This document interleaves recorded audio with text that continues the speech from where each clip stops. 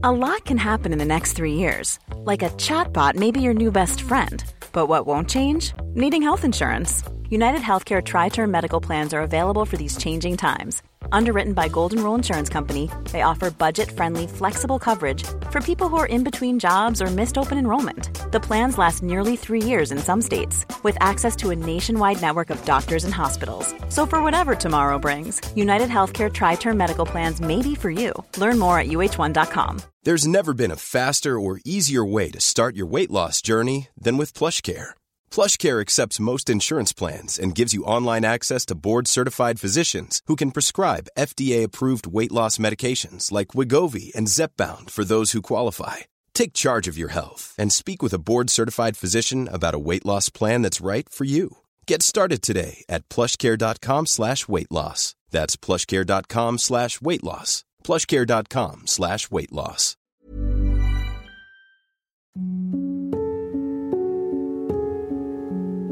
The successor to Elizabeth I, the first Stuart King of England, James, had been King of Scotland since his mother's forced abdication in 1567 when he was just a year old. He had, therefore, by the time he took the English throne, more years of experience of kingship than Henry VIII in his entire reign, albeit as a child for much of it. You'd think there was an obvious story here about the experience of growing up as a king. So much of the focus of work on Louis XIV, for example. But both that experience and indeed much of James's time as an adult Scottish king have been rather neglected by historians. The curious thing is that historical analyses of James VI and I, by contrast to the focus on the Tudor monarchs, have tended to concentrate on politics, religion and economics.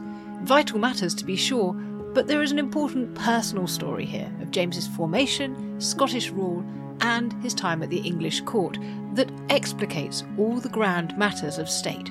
And it is to that side of James's life and rule that we turn today with my guest, Dr. Stephen Verrepen. Dr. Verrepen teaches English literature at the University of Strathclyde. He's the author of historical novels including the Simon Danforth trilogy of murder mysteries set in Scotland in the 1540s, and he's written historical non-fiction studies of the relationships between Mary Queen of Scots and her brother Moray, and Elizabeth I and the Earl of Essex. His latest book is The Wisest Fool, The Lavish Life of James VI and I.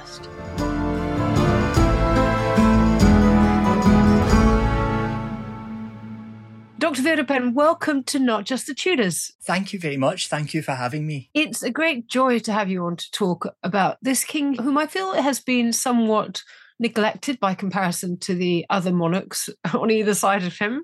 And when I read your book, I realised that every previous account I've read of James has very much focused on high politics and religion, and there's lots of important things that happens in his reign in those matters. But I haven't ever before really seen his personal, private life come into focus. What led you to this approach? Oh, well, that's an interesting point, Susanna, because I've discovered the same through researching multiple books and existing biographies and things. Yes, that is exactly the case. Texts have tended to focus on events in James's reign, the gunpowder plot, the witchcraft trials, that kind of thing. They've not really looked at him as, I suppose, a human being, as a man. And I discovered, yes, people have touched on it. People have historically looked at, for example, his relationships with his male favourites. And certainly going back to the 1950s and these older texts, you can almost sense the kind of discomfort with some of these relationships. And I think that has probably played a part in it. I think there's been a kind of hesitance to really speculate about what was going on in his private life. Similarly, his relationship with his wife, I think there's been a tendency historically to write her off as frivolous or lightweight in comparison to this towering intellectual that James was. And I found that she wasn't like that at all. She was extremely politically prominent. She was extremely astute. She was intelligent. So it almost just felt like undiscovered country, really. There was a real opportunity. Yes, and actually you look at Anna of Denmark so much. This is almost a joint biography at times.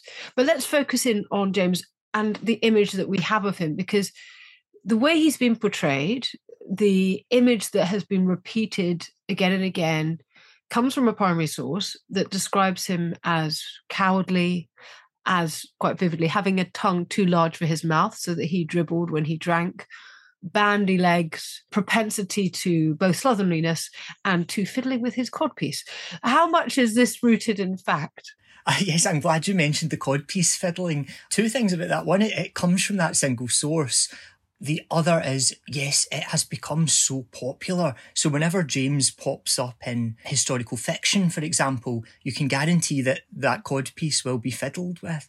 I mean, I often think if I was forced to wear a codpiece, I probably would fiddle with it all the time. It's such an odd thing to wear. But it comes from the Anthony Weldon text, The Court and Character of King James.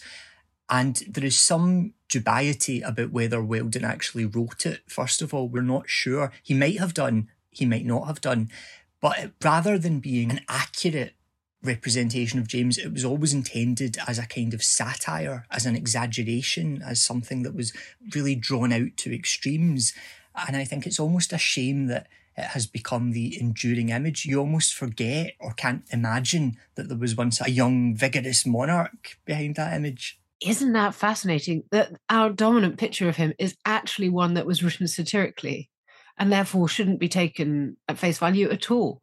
Yes, I suppose if you think of Elizabeth I, for example, we are fairly comfortable, I think, with the idea that, yes, for a lot of the time she was a young, vibrant woman.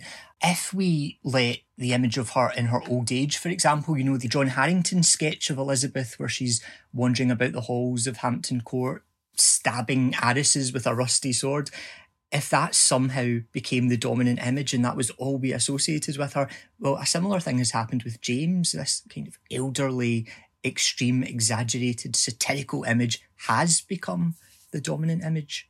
Well, let's start with the young James then. Tell me about his upbringing, because for fairly dramatic reasons, he is without his parents. Indeed, he's cut off from his family and subject, you say, to an educational experiment. Yes. James had an unusual childhood. Now, it's sometimes said that he was deprived of love, that he was kept away from his family. All of this is true. It wasn't unusual for monarchs in the period to be brought up separately from their families. That was fairly standard. They would be almost fostered off. What was unusual in James's case was that he was actively encouraged to detest his family, to distrust his family.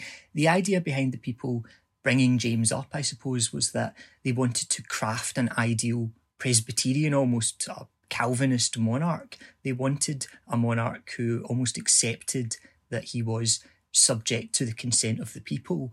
That, I think, was unusual. It was unusual particularly that he was, rather than taught to love and respect his parents, he was taught to really fear and detest Mary Queen of Scots, to think she was this kind of semi-demonic figure. And you mention his relationship with his tutor, George Buchanan. How influential do you think that was in James's development? I think it was incredibly influential. I mean, Buchanan was, for the period, really a towering intellect. He was a very intelligent man. He was also a kind of classical republican in that he believed that monarchs should be at the consent of the people. He wanted to drum these lessons into James. The problem was he was elderly at the time he was teaching James. He was reputedly violent as well. He would beat these lessons into James. James was terrified of him. There's a wonderful story. There's a couple of stories, actually. One of them is James later in Denmark coming across a portrait of Buchanan and having to slap on a smile and pretend that he was happy to see it. There's another in which he met a courtier and was apparently struck by his resemblance to Buchanan and affected terror at seeing him. You reminded me of that awful man that used to teach me. He also attempted to ban Buchanan's writings when he was king. We don't know how successful that ban was, but he attempted to ban his writings. Sounds like he was fairly traumatised by the man. Yeah, I think so. I think he really was. You draw a parallel, which I think has rarely been made, between the teenage James and the teenage Elizabeth, that both were groomed by older, ambitious, manipulative men. So tell us about Esme Stuart. How did he groom James and what were the effects? This was a parallel. I was astounded that James hasn't really been given the same kind of sympathy that Elizabeth has been given. I think it's deserved sympathy. I mean, we're quite comfortable now, I think, with the idea that Thomas Seymour did groom Elizabeth, that he did sort of encourage her attention. She was extremely young. James was roughly the same age when Esme Stuart came into his life, his cousin on Darnley's side. And what he really wanted, I think, was affection. James was really sort of starved of affection. He had a very lofty sense of his own divinity, even at that young age, his own sense of monarchy. But he wanted affection. And Esme seemed to recognise this. He also seemed to recognise, I think, James's bisexuality and encourage it. Esme was a man of the world. He had been a French courtier. He was the same age as Mary Queen of Scots, so he was much older than James. And he encouraged him. We don't know how far the relationship went. I mean, there's no way of knowing that. But we do know that it was castigated widely, particularly by the Kirk. That's the Scottish Church, who made all kinds of very arch comments about James kissing this man in public and sort of lavishing affection on him. It was also unpopular with a lot of Scottish politicians or noblemen. I don't think they were so much bothered by what James might have been doing in the bedroom. They were more bothered by the fact that, well, this French nobleman is monopolising the king, is having access to his bedchambers, having all these political perks. So James, I think, saw this as a love story. I mean, he really did love Esme.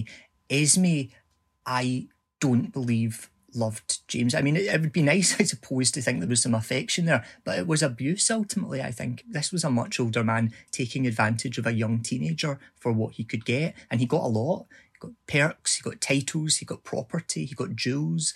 And one thing that really comes out in your book is a sense that in response to the relationship with Esme Stuart, but also perhaps in response to George Buchanan, later in life, James is looking to be in that position of power with regard to other people. So we see him recreating, I suppose, the attempt to mould other people in his image, just as other people had tried to shape him. Yes, it's so interesting, isn't it? And it's hard almost, it's really difficult not to perform some sort of psychological analysis because, yes, James seemed to view his relationship with Esme as his first love, rightly or wrongly. And rather than look for another Esme Stuart in the future, he did almost seem to want to adopt that role. Now, he never became an abuser. He never went for any young people, male or female, who were callow to consent or anything like that. But he very much seemed to prize the idea that he was the patriarch. He was the older, aloof, intelligent master. He loved that idea. And throughout his quest for love, if that's not too cheesy to say, he was always looking for that person who he could mould, who he could teach, who he could impart his wisdom to. Esme Stuart is his first male lover. We're not going to pry into exactly what took place between the two, not least because we can't know. But his beloved, his lover, in the more capacious sense of the word at least, and it's his last. What fresh perspective did you want to bring to James's love affairs in your work? I think what I really was looking to do was to show that there were no such thing as labels in this period. So I think this almost Victorian kind of discomfort that scholars have had in the past of kind of categorising his love affairs, of working out exactly what went on and when and with whom, it doesn't fit the period. In the period, James did not identify as bisexual. That did not exist. James identified as the king, first and foremost. I think that was his absolute identity. It's a nice identity to have, I suppose. I identify as the king. And that was quite enough for him. Everything he did beyond that, in terms of love affairs, in terms of sexuality, these were available things to the king. These were possibilities. I don't think he had any sense that he was doing anything immoral or anything like that. I don't think he thought he was capable of doing anything immoral. I mean, that's, I suppose, one thing I should say. James had a massive sense of being in the right at all times. It's almost shades of Henry VIII in that sense, that whatever he did was sanctioned by God, it was right. So he could be quite a hypocrite, I think. I mean, we know he wrote against, for example, sodomy, but he also wrote against swearing whilst swearing like a trooper. So we can't take what he would write in guidance and sort of monarchical agenda books and things as how he lived his life. This is skipping ahead slightly, but would it be fair to say that one of the effects of Stuart's grooming was ultimately the sacrifice of James's mother? Oh, that's a very good point, because Esme Stuart, when he came from France to Scotland, part of his mission was to restore Mary. He was acting supposedly, ostensibly, in Mary's interests, and he very quickly gave that up.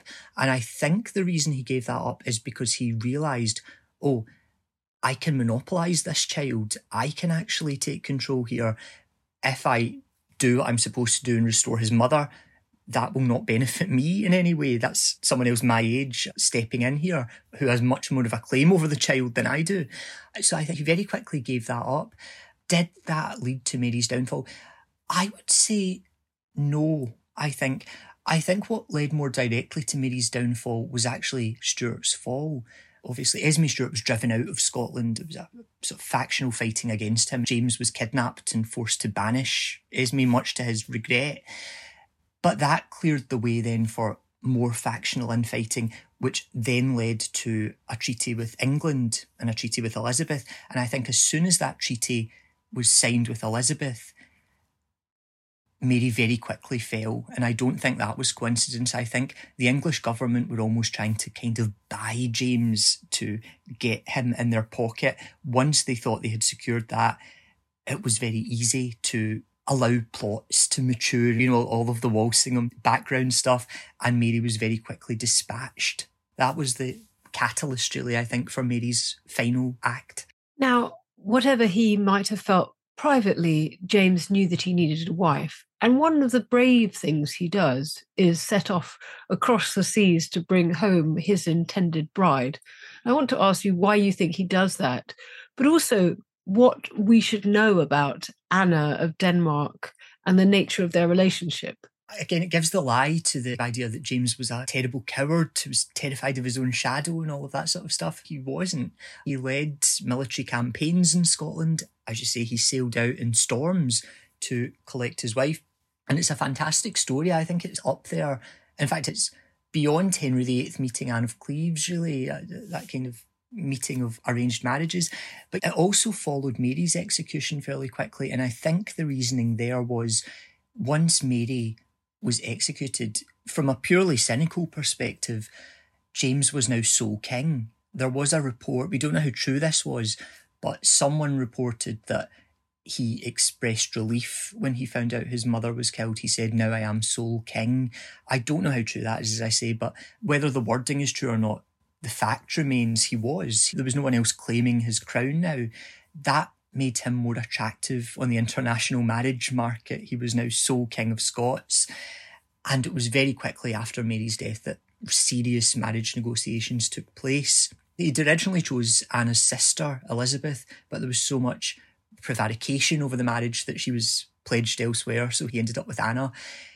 And yes, it's interesting, he cleared out his bedchamber from what the records show of male lovers at this time. He was really serious about making a go of this.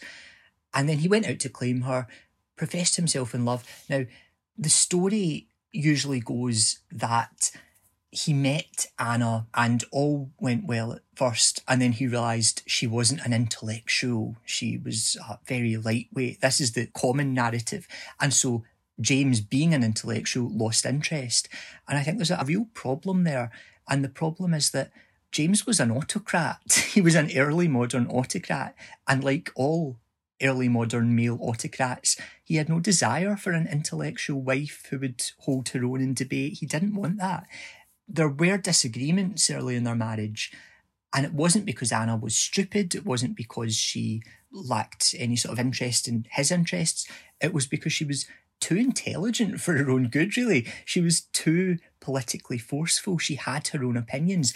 I think James had concocted this fantasy of, I'll marry this young woman, she's 15 and then 16 when she got back to Scotland, and she will be the sort of ideal submissive wife. And Anna was not for being an ideal submissive wife. Right from the start, she was determined to manage her own household. She was determined to choose her own servants. And she wasn't shy about announcing this. She would disagree with James. When James put Sir James Melville in her household to manage it, she was furious. She argued with him.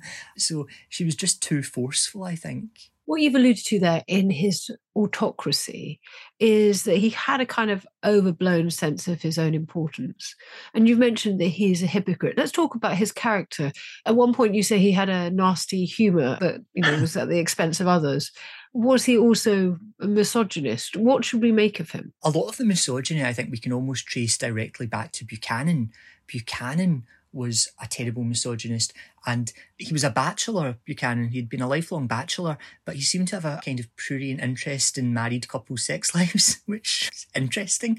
James seemed to inherit that almost. He inherited the misogyny, and a lot of it, I think, was the period. The period did really encourage the idea, and I think especially Reformation Scotland. Reformation Scotland really pushed the narrative that women were subject to men, that they were inferior, all of this sort of thing. So I think James imbibed this. To his credit, what I think is his most misogynist writing, the poem in which he castigates women as gossips and all of this, is at least a kind of challenge to be proven wrong. But in terms of his character, it's a difficult one to sum up because, yes, he was autocratic. He, as you said, had this massive sense of ego. People at the time commented on this. They said he loves himself and despises other princes. Now, I suppose to some extent you can wonder, well, how much of that was performative? How much was that him trying to portray what he thought the role of king should look like in the teeth of a Scottish polity which was trying to reduce that and trying to play up the role of the Kirk? But, I think he definitely, until the end of his life, had a very inflated sense of ego, a sense of his own importance. But beneath that, beneath the misogyny, beneath even the nasty humour, there was, at times, this almost oppositional kind of avuncular sense. I suppose that comes with the paternalism. He really liked to think of himself as a good guy, as a kind of good-humoured, nice person, as well as an intellectual. What I think was, the old image of Henry VIII, the bluff King Hal image, in which he's very jocular and jovial and all of that sort of stuff, that really can be traced to the early 17th century. Some of the plays, the Rowley play, When You See Me, You Know Me, I think that was James. I think those early dramatists were writing the king they knew when they were writing Henry VIII, and the king they knew was James.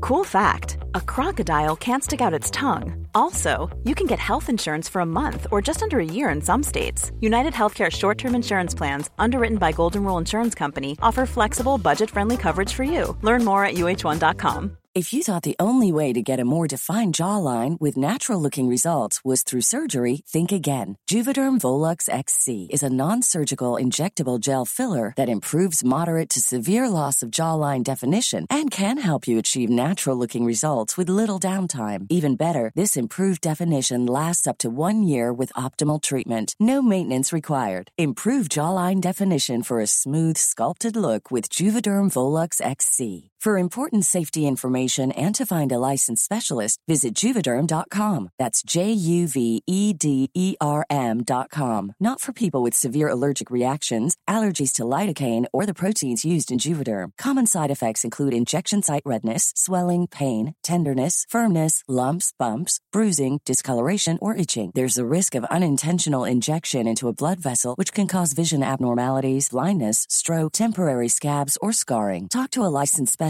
to find out if it's right for you. Many of us have those stubborn pounds that seem impossible to lose, no matter how good we eat or how hard we work out. My solution is PlushCare. PlushCare is a leading telehealth provider with doctors who are there for you day and night to partner with you in your weight loss journey. They can prescribe FDA-approved weight loss medications like Wegovy and Zepbound for those who qualify. Plus, they accept most insurance plans. To get started, visit plushcare.com/weightloss. That's plushcare.com/weightloss.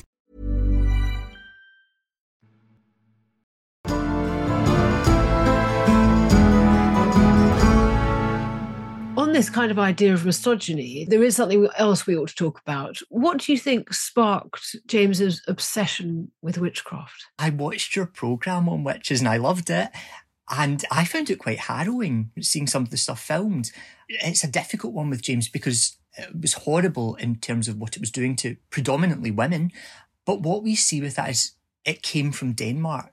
Those storms that had initially prevented Anna from sailing over and then troubled James's journey, they were blamed in Denmark on witches.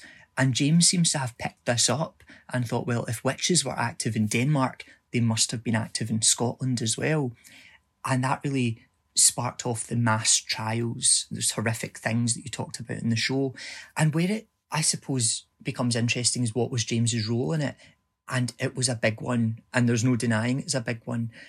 He was in the driving seat of these witch trials. For all he considered himself an intellectual. In fact, I should probably point out, and you'll know this, that was an intellectual position as well. I suppose we like to think of history as being usually progressive and, moving forward and becoming more enlightened, but it can also take retrograde steps. And I think that was a really clear example of that. So at the cutting edge of intellectual thought was that the devil existed. He could take on corporeal form and he could seduce, again, and James wrote this, predominantly women. Women were weaker, of course, so they were more susceptible to the devil's charms. So I think that's when we really start to see, yes, the misogyny, yes, it was part of the intellectual culture that witches existed, and we see James driving it. I think to get those mass witch trials, you really do need three things. You need people willing to almost serve up victims. You need, a legal system willing to prosecute, and you need someone at the top driving it. And James was driving it. Now, he publishes his book Demonology in 1597, and 6 years later he becomes not only King of Scotland but King of England as well. And there's such hope amongst the English when he succeeds in 1603. He's this stable family man, he's learned, he's a Protestant, he's got proven experience. When did their disillusionment begin? When was the party over? That's a very good question, yes, because there was a huge amount of hope, exactly as you say, and James had cultivated that image of the family man, the stable dynastic figure who would succeed the Baron Elizabeth, all of this sort of stuff. He and Anna, I think, had worked on that. But they made their own bed to an extent. I think two big flaws became obvious early in the English reign. One of them was that they weren't going to make any religious changes. Now, James presented this as a good thing. He really wanted to be seen as the continuity candidate. In fact, he said that he was lucky amongst his English monarch forebears in that he came to the throne without having to make any changes, whereas quite a few of the Tudors had come and immediately started changing things. That wasn't what a lot of people wanted to hear, because James and Anna had almost made promises to the Catholics that they would be more tolerant. They had made promises to more puritanical figures, or seemed attractive to puritanical figures, and they weren't going to satisfy them either. So a lot of people, I think, were looking forward to, that sounds different, looking forward to Elizabeth dying, looking forward to a new reign, in the hope that big change would come religiously. And it didn't. They also had a problem in that they were a family. That's expensive. Elizabeth had led a fairly frugal court. And when James and Anna came to the throne, it had become obvious in Scotland, actually, these were spendthrift people. I mean, these were people who loved to party. And they not only weren't going to stop, they were going to increase it. Again, from their perspective, I suppose, this was showbiz. This was showing off the new dynasty, showing off the new monarchy. But it quickly led them into all kinds of financial problems, which would never go away. So I think people became disillusioned there. And then I guess in a third way, under Elizabeth, particularly in the last decades, Parliament had been growing a bit bolshy, I suppose, had been growing in power, or at least in its own sense of power, its own sense of place in the Constitution. And a lot of MPs had been looking forward to a new reign.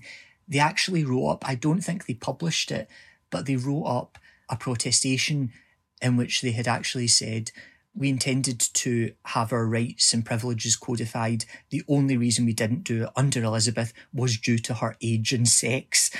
So they intended under James, this will be a fresh start. We'll be able to really present our case, have a key constitutional position.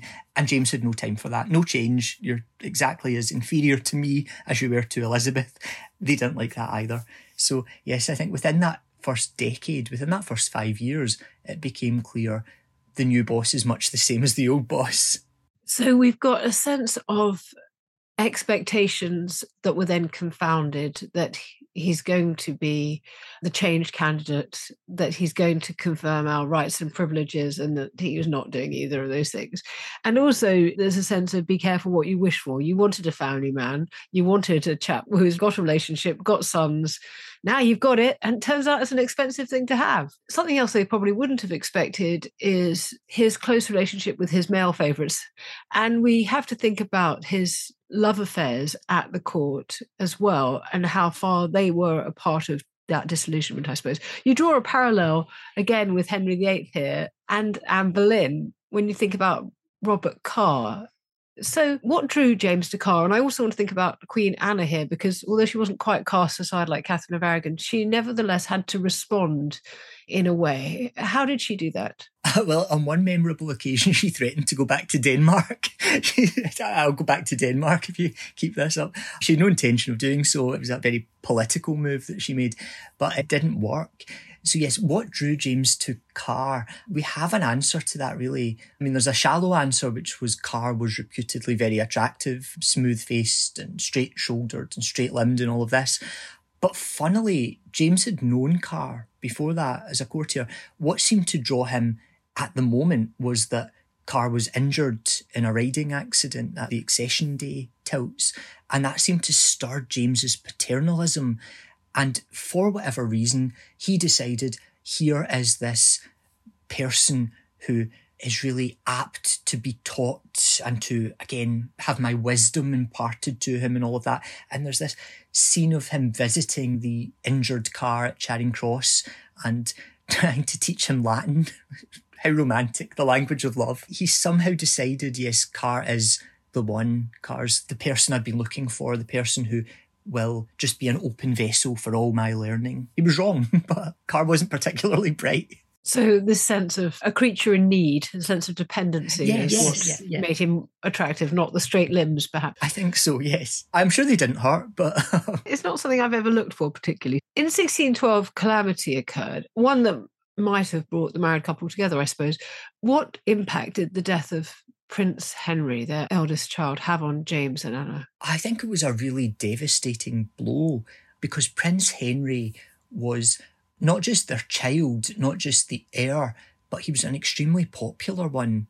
He has gone down in history, I suppose, as a king that never was, and one of these great historical what-ifs. What would he have been like?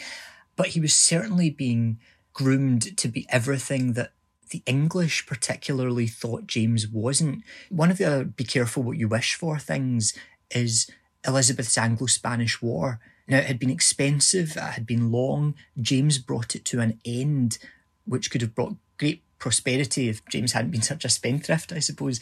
But this weird thing, and it occurs a lot in history, funnily enough, of people want a war to end, but once it's ended within a few years, they start to look back and think, oh, wasn't it great when we were fighting in the ocean and on the seas and all of this sort of stuff?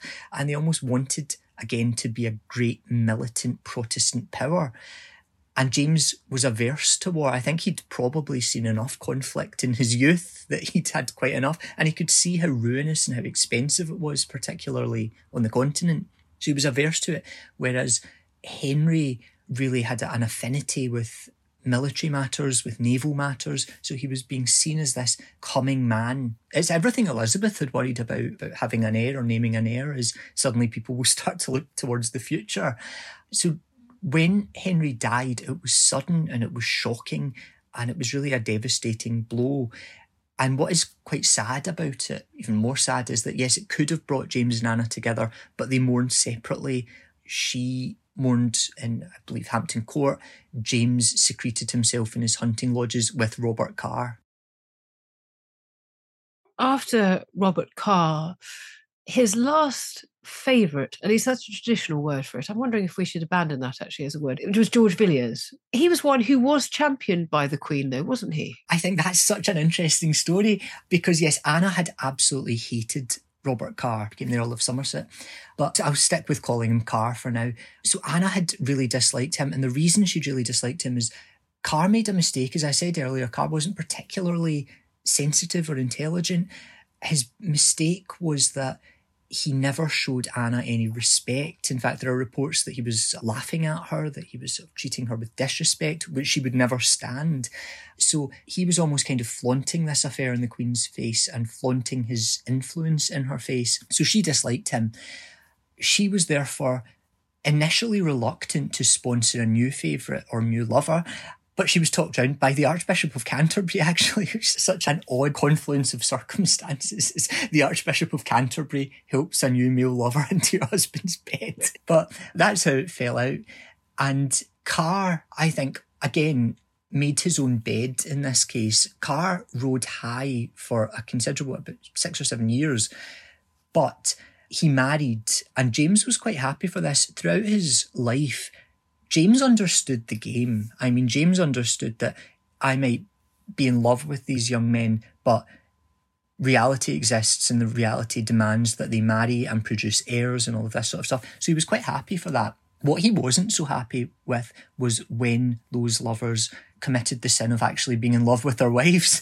James wanted them to marry, yes, but to continue dancing attendance on him, the king. Carr married the very scandalous Frances Howard, who was already married. She was married to the Earl of Essex. James secured their divorce. He got Carr married off. And then he suddenly found that Carr was spending quite a lot of time with his wife, was showing himself in love with his wife, and was failing to show James due affection. There's a famous letter in which James complains to him about your long creeping back and withdrawing from my chamber. And that meant it was almost really ripe for someone else to step in. And that's when Villiers, who had a faction behind him, which, as I say, included the Archbishop of Canterbury, who hated Carr as well, which included Anna, they were able to primp up Villiers, who again was said to be extremely attractive. Again, another really lavish bit of praise. There was not a flaw in him from the crown of his head to the tip of his toes or something like that. He was reportedly a fine specimen. And James eventually went for the bait. And there was a kind of brief window there when you had the discarded lover Carr and you had the new man Villiers all at court together, silently loathing one another. But then Carr was completely out. And that was, of course, the famous Overbury murder case, when it turned out that Carr's wife had poisoned Carr's friend and secretary, Thomas Overbury, because he had objected to all of that scandalous divorce and marriage and all of that. I think Overbury was the intelligent one. Overbury saw that if Carr married Frances, he would be in love with her, he would stop spending time with the king, and his star would fall, and he tried to warn against it. James didn't like Overbury.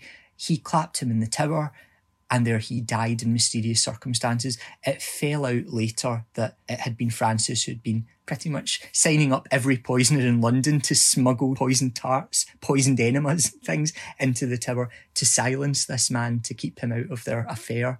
So Carr and his wife both went on trial. They were both found guilty, and that allowed James to, as he always would, he was very merciful if he had ever loved someone, very merciful, and commuted the sentence of death, but banished them.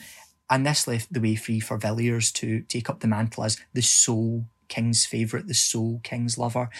And he didn't make the mistake that Carr had made. In fact, he played it very cleverly. He courted Anna. He really fostered a friendship with Anna. So we have the king, his wife, and his lover, not quite all in one bed, but at least very friendly with one another. And that worked. And James was delighted with this. One of the things that I know I talk about in the book quite a lot is his real love of family and his desire for a sense of close family. And Villiers almost slotted in and became a kind of substitute member of the family, or an honorary member of the family. Yes, there's a sense of trying to recreate that which he had not had as a child. And anybody who wants to know more about the Overbury murder can listen to our recent podcast, which was on poison and murder in the Stuart Court, where we get to go into that in some detail. Your book, which is huge and fascinating and fantastic, it covers much more material than we can manage in this podcast. But I did want to ask you one more question before we close. The title of your book is The Wisest Fool, and it comes from what Henry IV, Henri IV of France, supposedly dubbed James, the wisest fool in Christendom, wise in small things, but a fool in weighty affairs. Was this a fair estimation of the king in the end, do you think? Couple of things. There's no proof Henry said that. Who claimed it was Henry? Where does it come from? Anthony Weldon. Again, it comes from the Anthony Weldon text. So again, we have this dubious manuscript which just had a catalogue of anti-James things. It did have some positive things to say about him, I should say, but yes, it's one of those myths. But I think it actually is accurate, but the wrong way round. And that it claims, as you said, Susanna, that James was a fool in weighty matters and wise in small matters. I think he was the opposite. I think he was actually fairly wise in the big things. I mean, if you look at some of his religious goals, for example, he wanted religious unity. His idea was that over the 16th century, Christendom had torn itself apart, and it had. And he wanted to bring the various Protestant sects together as a prelude to finding some sort of accord with Roman Catholicism. So that's wise. It was ambitious. If you look at his approach to war, a big thing, he was against it. He wanted to find peaceful solutions. Again, big matter, and I think a wise view of things. It was in the small matters, I think, that he could be a fool. So things like, I mean, I suppose it's maybe not even that small, but things like reining in spending, he would count pennies but throw away pounds. He almost had a disdain for the small things. He had a disdain for the daily grind of government. He would leave it all to overworked secretaries. He drove poor old Cecil, or Salisbury as he'd elevated him to, into an early grave with overwork. So I think, yes, in big matters he was definitely extremely wise, I think. In these small ones he could be extremely foolish. Well, thank you so much for this taste of the story that you uncover so well in your book, which is a great read and is on sale now. Thank you, Stephen Virapim, so much for joining us on Not Just the Tudors. Thanks, Susanna. Thank you for having me. I really enjoyed it.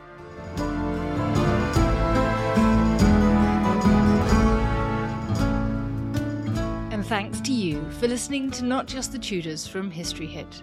And also to my researcher, Alice Smith, and my producer, Rob Weinberg. We are always eager to hear from you, so do drop us a line at notjustthetudors@historyhit.com or on X, formerly known as Twitter, at NotJustTudors. And please remember to follow Not Just the Tudors wherever you get your podcasts, so you get each new episode as soon as it's released. History is full of extraordinary people, the Tudors being just a handful. In my latest film on History Hit, we meet Bess of Hardwick and go inside the incredible house that she built, a house that defines the elegance and grandeur of the Elizabethan age, a house fit for a woman who climbed to the top of the Tudor social ladder.